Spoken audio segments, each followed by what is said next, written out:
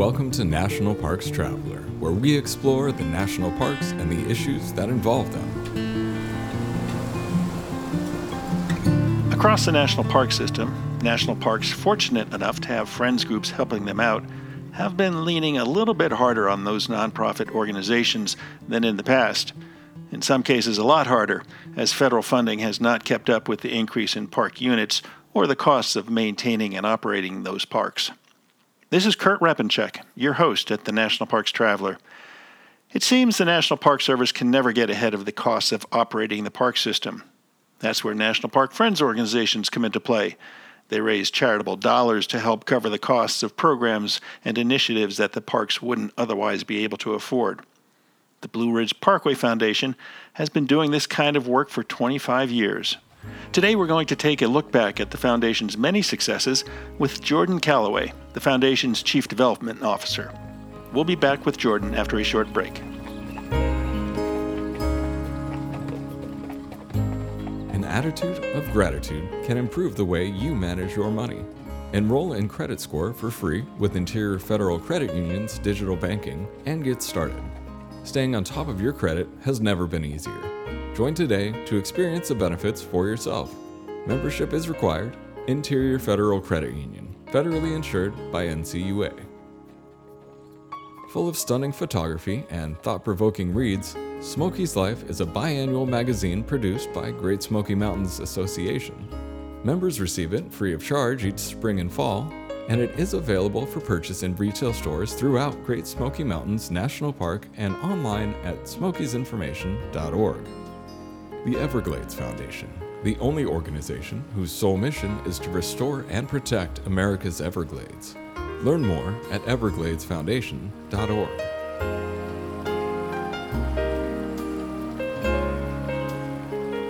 Hi, Jordan. Welcome to The Traveler. Thanks so much for having me. Hey, it's great, and I guess a happy birthday to the Foundation. 25 years. Wow, that's pretty impressive. It's very exciting. You've come a long way. The Foundation, can you take us back 25 years? I know you haven't been there for the whole 25 years, but can you take us back 25 years ago to the impetus that got the Foundation started? It's really hard to believe that we've come so far in 25 years. I personally have certainly been with the Parkway for 25 years. I've enjoyed it my entire life, but our organization started whenever Gary Everhart came to the gentleman that started our organization and said, hey, I need your help. I need folks like you that care about the Parkway and can help raise funds to help make up the gap that we have in our deficits, the gap in programming. We don't have enough money. We need the support. And this was at a time when they had a secondary group that was also helping them, and they didn't have that group at that time. So Gary Everhart came to Halleck Medford, who was the founder of our organization here in North Carolina, and asked him to found this group. And we were founded in 1997. One of the very first projects that we had was on the Cone Estate, which was our most recent, largest project. So we really have come full circle in this 25 years. Yeah, Moses Cone, Flat Top Manor, just a incredible, huge project that turned out beautiful for those who have seen the photographs of the before and after, and certainly those who've had the privilege to tour the manor after the work was completed. Yes, it's amazing. The first project that we had on the Cone Estate was the lawn balustrade in front of the house, which is literally just sort of a fence that runs along the front of the house. So it's amazing to think that we had that first very small piece, and now we have restored the entire exterior of the house, and we do hope to continue to work on the house. We've put over $3 million into it at this point, and we've certainly impacted other major portions of the landscape. We have put in a tremendous amount of effort to make it a better experience for the 250,000 plus visitors that visit the Cone Estate each year. Correct me if I'm wrong, but I believe the Parkway stretches 469 miles from the southern end of Shenandoah National Park in Virginia all the way down to Great Smoky Mountains National Park at Asheville. Is that correct? Asheville, North Carolina? You are exactly right. It's 469 miles. We go through 29 counties and 2 states. So it's a huge park. it'll be a never-ending list of projects that we can take on. So while we've been in business for 25 years, I feel like we'll be in business for eternity because there'll always be something that we can work on thanks to the size of our park. And that's the good news, bad news kind of situation, because as I mentioned in the introduction, it seems that national parks are leaning more and more on friends organizations to help make ends meet. And you've done the Cone Manor. I don't know if that's something that Congress should have funded because it is inside the Blue Ridge Parkway and it's a property of the National Park Service.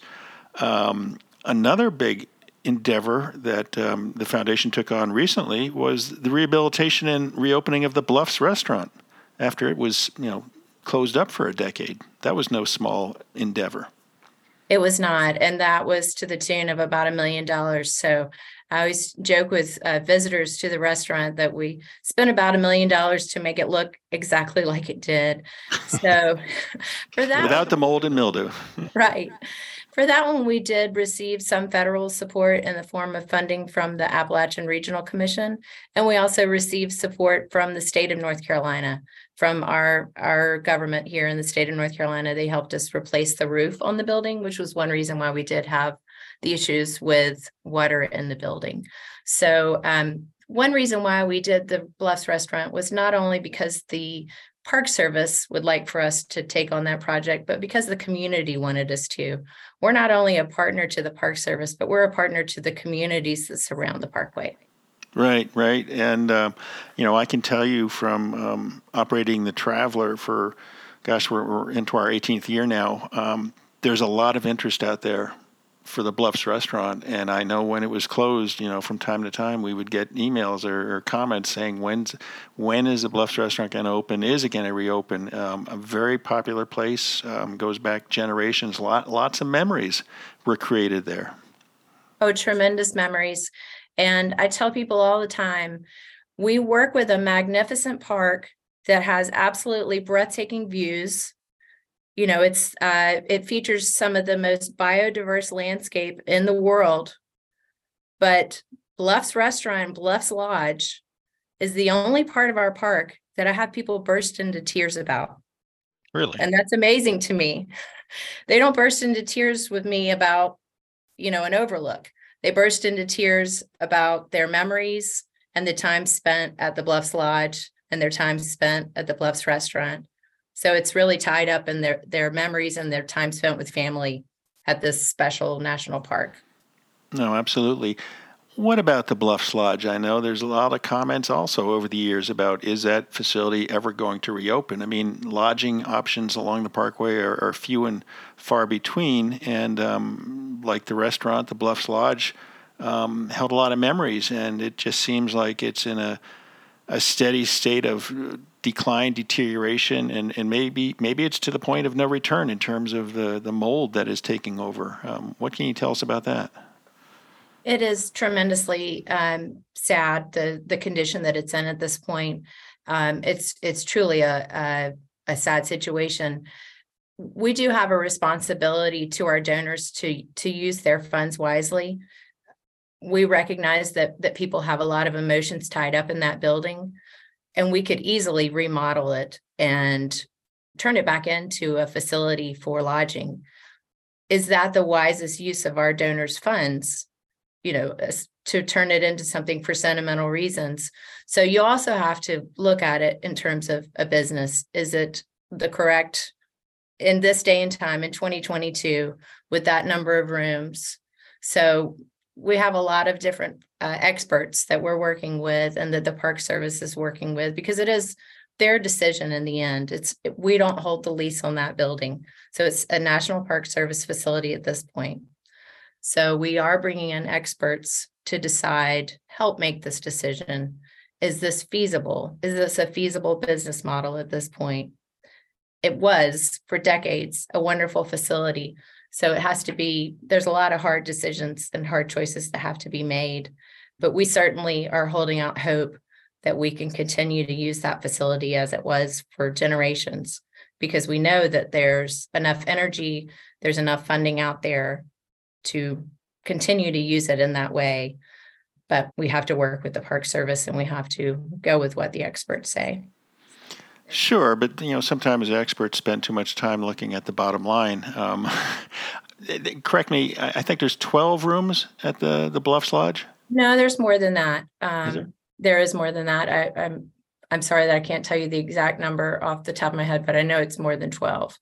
There's other issues in terms of air conditioning and cable and so on, and of course they have mold issues there. There would be major issues to making it inhabitable again. Sure. No, I don't disagree with that. And I know it's not 100 rooms, and you think about the experience on the Blue Ridge Parkway, and you have 469 miles, and you shouldn't try and cover those 469 miles as fast as possible. And if there are lodging set, a reasonable day's drive, so to speak, and not going 60 miles an hour or 55 miles an hour, but spending your time enjoying the parkway and ending up at a lodge. Maybe I'm just getting too old, but, going to a lodge that has a small number of rooms is, I think, more enjoyable, and with the parkway, more in keeping with the tradition of the parkway and more enjoyable than going to a place that has 300 rooms. Oh, sure. No, I personally totally agree with you. And I have had folks tell me that they remember times they were there and they heard other guests that were checking in that would say, "What do you mean you don't have cable, or you don't have this, that, or the other? And I require room service," or whichever. And that's the wonderful thing about the Bluffs Lodge, is that it wasn't about those types of amenities. It was about the view. It was about, the fact you could go out and see Wildcat Rock overlook, or you could have these hikes accessible to you, or you could go across the street and have pancakes. So I do hope we can recreate those experiences for people, but there are a lot of decisions left to be made. Sure. I'll point to one other place before we move on. Lake McDonald Lodge in Glacier National Park. I don't know exactly how many rooms they have there, but it's not hundreds and hundreds of rooms. And at the end of the day, all the day visitors disappear. And because there's just a set number of rooms at the lodge, it's almost like your own private national park, because it's very laid back and relaxed. And boy, that type of experience, I think, is something to really cherish when you explore the national park system, rather than when you go to Yellowstone. I hate to say it, because Yellowstone's one of my favorite parks, but when you watch Old Faithful go off with several thousand of your best friends shoulder to shoulder, it's certainly a different type of national park experience than a smaller, more personal setting. Oh, no, I'm with you for sure. And I do know Pisgah Inn on the Blue Ridge Parkway has really set a wonderful standard. And we would really love to do something with the Bluffs Lodge, and we'll follow the park's lead there, and we will continue to work with the local community. And we do have folks calling and writing every day about the Bluffs Lodge. And Nice. I have a great appreciation for national park lodges for sure. We're talking today with Jordan Calloway, the Chief Development Officer for the Blue Ridge Parkway Foundation, about the past 25 years and the good work that the foundation has done for the Blue Ridge Parkway. We're going to take a short break, and we'll be right back. Listener and reader support make National Parks Traveler possible every day of the year. If you enjoy the Traveler's content, please consider a donation via nationalparkstraveler.org. Washington State is graced with 3 spectacular national parks, each different and special in their own unique ways. As the official nonprofit partner and the only philanthropic organization dedicated exclusively to supporting these parks through charitable contributions, Washington's National Park Fund has a mission to raise private support to deepen everyone's love for, understanding of, and experiences in Mount Rainier, North Cascades, and Olympic National Parks. Share your passion for these parks at WNPF.org. Whether it be strategy, business planning, change management, board development, executive search, or diversity planning, Potrero Group is here to help. They mix a depth of experience in the parks and land space with a breadth of best practices from other industries. For more information or to schedule a preliminary conversation, go to potrerogroup.com. POTRERO group.com. Acadia National Park is one of the 10 most popular national parks in the United States. It's also one of the smallest and most vulnerable. That's why Friends of Acadia exists. Friends of Acadia is an independent organization of passionate people inspiring those who love this magnificent park to make a real and lasting difference for Acadia. You can make a difference at friendsofacadia.org.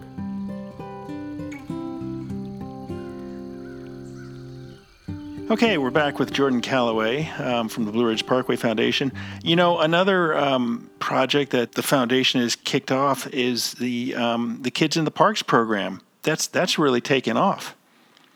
Kids in Parks has done amazingly well, and that, of course, began on the Parkway, and that is a program that we have taken nationally. We also have it on the grounds of the White House. So we have Kids in Parks track trails, which is what we refer to our trails as, all over the United States. And we have made a concerted effort to expand, in particular in the state of South Carolina. I am physically located in North Carolina, and we have been working to have track trails in all of the 100 counties in North Carolina. So we've had a major expansion here in our state, and we are working now to expand in South Carolina. But it is a national program. Yeah, no, it's really taken off. And, you know, I think the role it serves is incredible because, you know, across the country, it seems that more and more schools, elementary schools, and even high schools, because of the demands placed on them and the costs, are doing away with PE programs, physical education programs. And to have a program like Kids in the Parks and the track trails to get youth out into the parks, I mean, not only is it an incredible educational experience, but it introduces them to nature, that something can be a lifelong passion. We are trying to get kids outdoors, get them to appreciate nature, get them to become stewards of the land. We want children to appreciate that they have to care for our natural world. So we're not only getting them to get outside and be active, but we're also, through the different activity packets that we put out, teaching them about birds, trees. For example, we have a brochure about lichen. So they really can learn about anything and everything. It just depends on their curiosity. So our Kids in Parks program, the sky's the limit for sure for that program. That's great. That is really a great program. I didn't know that there was a track trail at the White House. There is. We actually got an award for it. So we have programs, Kids in Park trails. We'll have to check the number of states. That's the wonderful thing, is that we can expand so many different places and get kids outside. And so you can visit our Kids in Parks website and see all the trails. And then you can also not only visit our trails that are in county, state, and national parks, but you can also utilize our materials in your own backyard. So the materials that we produced are teaching you to appreciate nature in your own neighborhood and in the woods and behind your development, so you can appreciate the outdoors. So, Jordan, I have to tell you, I'm playing at the fiddle. I haven't mastered it yet. I'm not close to mastering it yet, but it's an enjoyable pastime when I walk away from my computer, that it totally gives me something else to focus on and enjoy. And I bring that up because of the role the foundation has played at the Blue Ridge Music Center. I mean, talk about reviving or keeping alive mountain music. What a great program. This is an amazing program. So the Blue Ridge Music Center is one of two national park facilities dedicated to the preservation of music. And so we're very excited to be a part of this. It's going on 10 years now that we've taken over the programs at the Blue Ridge Music Center. And it features music every day, free and open to the public, every day that the facility is open, which is the park season, depending on whatever the park decides each year. But it usually runs like April or May until the end of October, usually around then. So that facility, noon to 4, there is music available for free. And so we have some people that come every day to hear the musicians. And we have some really amazing musicians that come and perform for free for the public. And it's a wonderful public service. And we have people of all ages, people of all backgrounds that come and they're exposed for the first time to old time traditional bluegrass music. And what we're trying to do is preserve this for future generations. And it's a wonderful opportunity for people to learn about this type of music and to continue on for future generations. We also have ticketed concerts throughout our season, our concert season, which is basically the summer. And those are on Saturday nights. And we have some amazing artists that we've had over the last several years, people like Alison Krauss, Ricky Skaggs, Steve Canyon Rangers, Steel Wheels. We have some great folks that have come through. Well, I'll just keep working on my fiddle, and maybe you can have me come out. We would love to have you come. We actually had Senator Tim Kaine pop by recently, senator from the state of Virginia, the Commonwealth of Virginia. He plays the harmonica, and he loves bluegrass, and he was a fan of the Music Center, and he's a fan of the Parkway. And he popped by and he jammed with our Midday Mountain musicians, which is what we call the folks that play from noon to 4. Very nice. A few months ago. Very nice. I think it was last year. My co-host Lynn Riddick did a podcast on the Blue Ridge Music Center and talked to the director and was able to insert some music. Just a great resource and a great experience, because there's nothing like it, and being able to sit back and enjoy the music in that beautiful setting. It really is a big plus for the national park, the Parkway there. Oh, it's beautiful. So you sit back and you gaze and you look at Fisher Peak. That's the mountain that you can see. So for those that haven't been there, the Blue Ridge Music Center is an outdoor amphitheater. So whenever people call and they buy tickets, they're like, I want to buy my seat. You're literally buying a spot on a hillside. So you spread out your blanket or you pop up your camp chair and you're on a hillside and you're looking at this beautiful mountain peak. And for me, it's particularly wonderful because I happen to know that my husband's great grandparents lived at the base of Fisher Peak. Wow. So when I sit there and enjoying this wonderful concert, I'm thinking of his family. Nice. There. Very nice. So have the Foggy Mountain Boys played there? The Foggy Mountain Boys, not to my knowledge, they have not, though we have, of course, had Alison Krauss, but not to my knowledge. yeah, that'd be a great concert. It would be. A lot of people, when you talk about the Blue Ridge Parkway, there's a very iconic setting there that comes to mind, and it's probably one of the most photographed spots on the Parkway, and that's the Mabry Mill. Mabry Mill is wonderful. It is such a beautiful spot, particularly in the fall. I think people would argue any time of year, but particularly in the fall. The mill, of course, in terms of the setting, the water, it's always an issue, the operation there. So we have done all we can to try to support the efforts to keep that running. We did rebuild the flume there. Our donors funded that. And we have provided funding to keep the big wheel turning, as we say.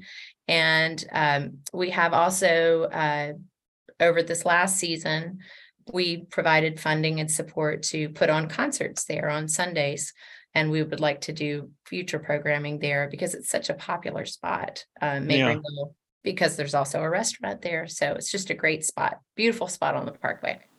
Yeah, and such, gazing into yesteryear, so to speak, with that grist mill and the wheel moving. And yeah, as you mentioned, the foundation has written a lot of checks to make sure that can continue to function and be kept in operational condition. We have, but we're one of many. There's a lot of other partners that are involved with keeping Mabry Mill going. There's volunteers that present there, that demonstrate there. There's the partner that runs the shop there. It takes a lot of people to keep the Blue Ridge Parkway going. So while I'm here to toot our horn today, there's a lot of people. It's a big park. There's a lot of people involved. Really, 469 miles, a lot of places. We're talking today with Jordan Calloway, the Chief Development Officer of the Blue Ridge Parkway Foundation. We're going to take a short break. We'll be right back. The Grand Teton National Park Foundation is a private, nonprofit organization that supports projects that protect and enhance Grand Teton National Park's cultural, historic, and natural resources.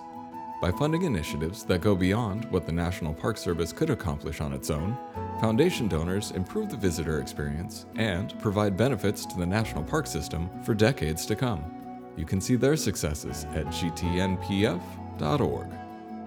The Yosemite Conservancy helps visitors connect with Yosemite through adventures, volunteering, and the arts.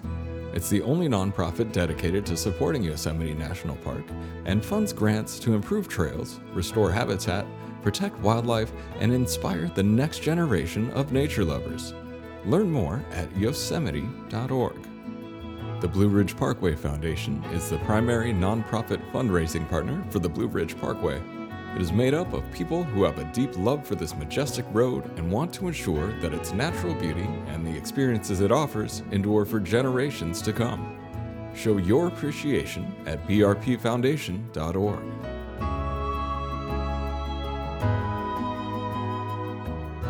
We're talking today with Jordan Calloway, the Chief Development Officer for the Blue Ridge Parkway Foundation, one of the friends groups across the national park system that really works hard to raise philanthropic dollars to help the parks get by. And is it safe to say, Jordan, that over the years there's been a change in direction or in philosophy in what the foundation will agree to do or won't agree to do? I know some foundations don't like to get into the bones and muscle work, so to speak, of national parks, and some will do it. We'll do it once, but we're not going to. Don't expect us to do this every year. I can't say definitively, but I know that we have a very active and engaged board, and we're managed by a board of trustees. We're a nonprofit, and they certainly are not interested in just writing checks. So they are interested in advocating for our donors and our funders and what they would like to fund. And so we owe that to the folks that have committed millions of dollars to the projects that we're funding.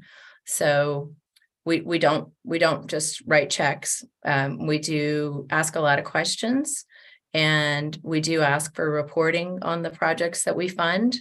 So we don't just write a check for a project, we do ask for the results also. Mm-hmm. So that's another aspect maybe of this question is we're not just providing the funding, but we want to see how this money was used. So. Right. So do you sit down with the park staff, with the superintendent, say in January at the start of the calendar year, or in October, the start of the fiscal year, and say, what do you need? What would you like us to do? We do, and we have a great working relationship. There are some really wonderful people that are managing our park, so we have a wonderful working relationship with them. So we do communicate with them on a regular basis. We have regular meetings with them. We certainly work with folks that are sort of the primary members of their staff, but we also communicate with different maintenance heads or different interpretive staff members. So we may hear from them throughout the year about, this sign's missing, or there's an issue here at this part of the parkway. And so we can bring that up and raise those questions with the higher administrative staff. But we have a great relationship with them, and we do work well with them. And we do have a series of priorities that we ask that the projects address so we can properly fund projects. Right. And like I said, over the years, you guys have done so much for the parkway. I mean, most recently or recently, construction of restrooms and boardwalks and the parking area at Graveyard Fields. You've done, trail repairs at Price Lake and Rough Ridge and Craggy Bald. One thing, along with the trails, and I think people may not appreciate it until they get out on the trails, is that millions of feet take a toll on trails in terms of erosion and whatnot, and people unfortunately make their own social trails. But one thing that when I was in college, I thought I wanted to be a wildlife biologist, and unfortunately chemistry wasn't my forte, so I became a writer instead, a journalist. But the foundation has funded a lot of wildlife studies on the parkway. We have funded a lot of wildlife studies, and this is one of those chicken and egg things where in order to accomplish some of our other projects, we need to fund those studies. For example, we're hoping to fund a bat study in the coming year for the Blue Ridge Parkway for the scientists that work with the Blue Ridge Parkway. And it's a multifold reason why we would like to fund this study. One reason is because the bat population on Earth is declining dramatically. I'm not sure if you work with other national parks that work with bats. Yeah, it's a big concern. The white nose major syndrome issue, white nose syndrome, and there's apparently multiple reasons why. But we have bats that roost in trees, potentially at our overlooks. We would like to have our overlooks cleared for our visitors to enjoy, but we don't want to roost. We don't want to clear the trees where our bats are roosting, et cetera. So, it's like a chicken and egg thing where we would like to know where the bats are. So we have to survey and study where the bats are, but we're also wanting to survey the bats because we need to understand how many bats are on the Blue Ridge Parkway at this time. We know there's 16 different species along the parkway. Half of them are susceptible to this white nose syndrome. So there's multiple reasons why we would like to fund this study at this time, but we have funded several different wildlife studies. We've also funded wildlife cameras, which mainly volunteers manage those. It's overseen by parkway scientists, but volunteers are the ones that go out and check the cameras. And that's a way for them to see, hey, what kind of animals are on the parkway, and sort of track the animal populations that are along the parkway in spots that we can't necessarily get to. And so that's been a really wonderful program for us to be a part of. And it's been something our donors have been very excited about. Yeah, I think one of the concerns also at the parkway is feral hogs coming up from Great Smoky Mountains, and maybe they're already in the parkway. It's amazing the hog history with the parkway. I was at Humpback Rocks a few weeks ago, and we were looking at the stone walls up around Humpback Rocks, and they were saying that was part of the reason why they had those stone walls was for controlling the hogs. They used to drive the hogs up into the mountains. Really? So, but those were domestic hogs, right? They were at that time, but who knew? So yes, there's all kinds of wildlife and domestic animals that have ended up in our mountains, and those wildlife cameras help track some of those. But we certainly are all for funding those whenever we have those opportunities to fund wildlife studies. Yeah. What about climate change? Any climate change work that the foundation's involved in? I mean, it's such a dynamic out there in terms of flora and fauna, and there's a lot of talks about we need these migratory pathways because of climate change, and certainly you go from the Great Smoky Mountains up through the Blue Ridge Parkway into Shenandoah National Park. What can you tell me about climate change on the parkway? It seems formidable. It seems like, how can we impact that? But we certainly do try to see in any project that we're funding how there would be a positive environmental impact of what we're doing. This isn't necessarily as climate change based, but we are trying to see all that we can do to help initiate EV chargers along or near the Blue Ridge Parkway. So that's something that we're trying to initiate. So, and you could also make the case that traveling on the Blue Ridge Parkway in some ways could be seen as environmentally friendly because we're not having people jump on planes and fly across to our Western national parks. So that might be a bit of a stretch, but we're certainly always open to trying to fund projects that would help slow climate change for sure. Yeah, and I'm wondering about projects that monitor changes coming to the parkway's vegetation. Is it too soon to talk about that, or? Well, we have funded in the past in terms of interns that would work, like say with plant studies. We funded interns for that, and we have funded like seed collection and so on. So it may seem small, but hopefully would have a larger impact further down the line. And there are some cross-park projects.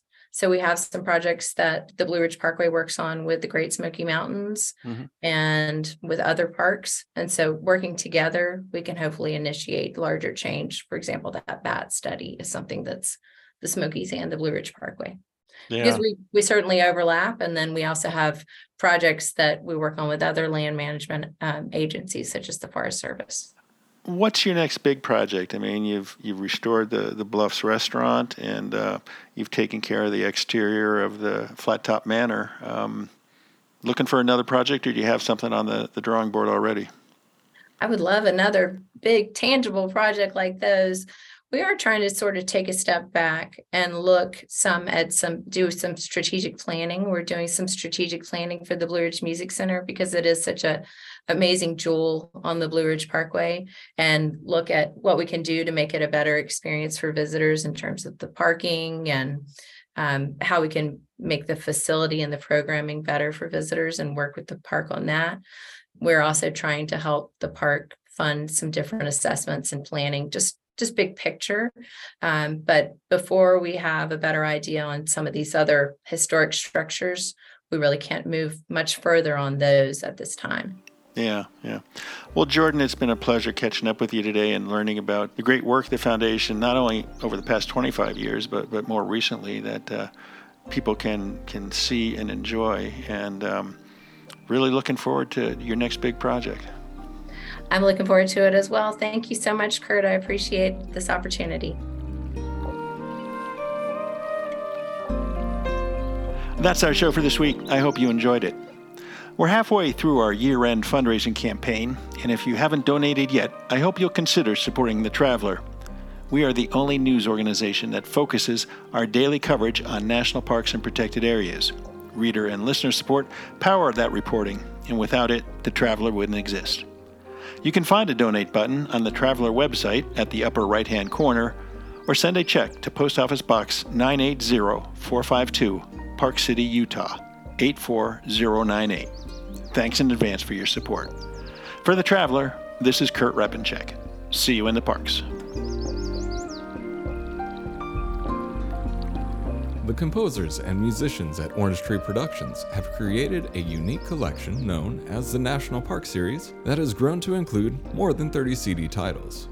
Composed against the backdrop of a park's sounds of nature, these musical scores will connect you with these beautiful places and take you there, at least in your mind.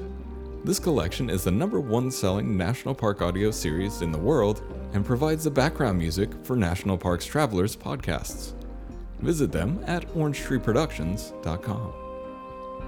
Editing and production work for the National Parks Traveler podcast is done by Splitbeard Productions. You can learn more about us at splitbeardproductions.com. National Parks Traveler is a 501c3 nonprofit media organization that provides daily editorial coverage of national parks and protected areas. Traveler's coverage is made possible by reader and listener donations. Visit us at nationalparkstraveler.org.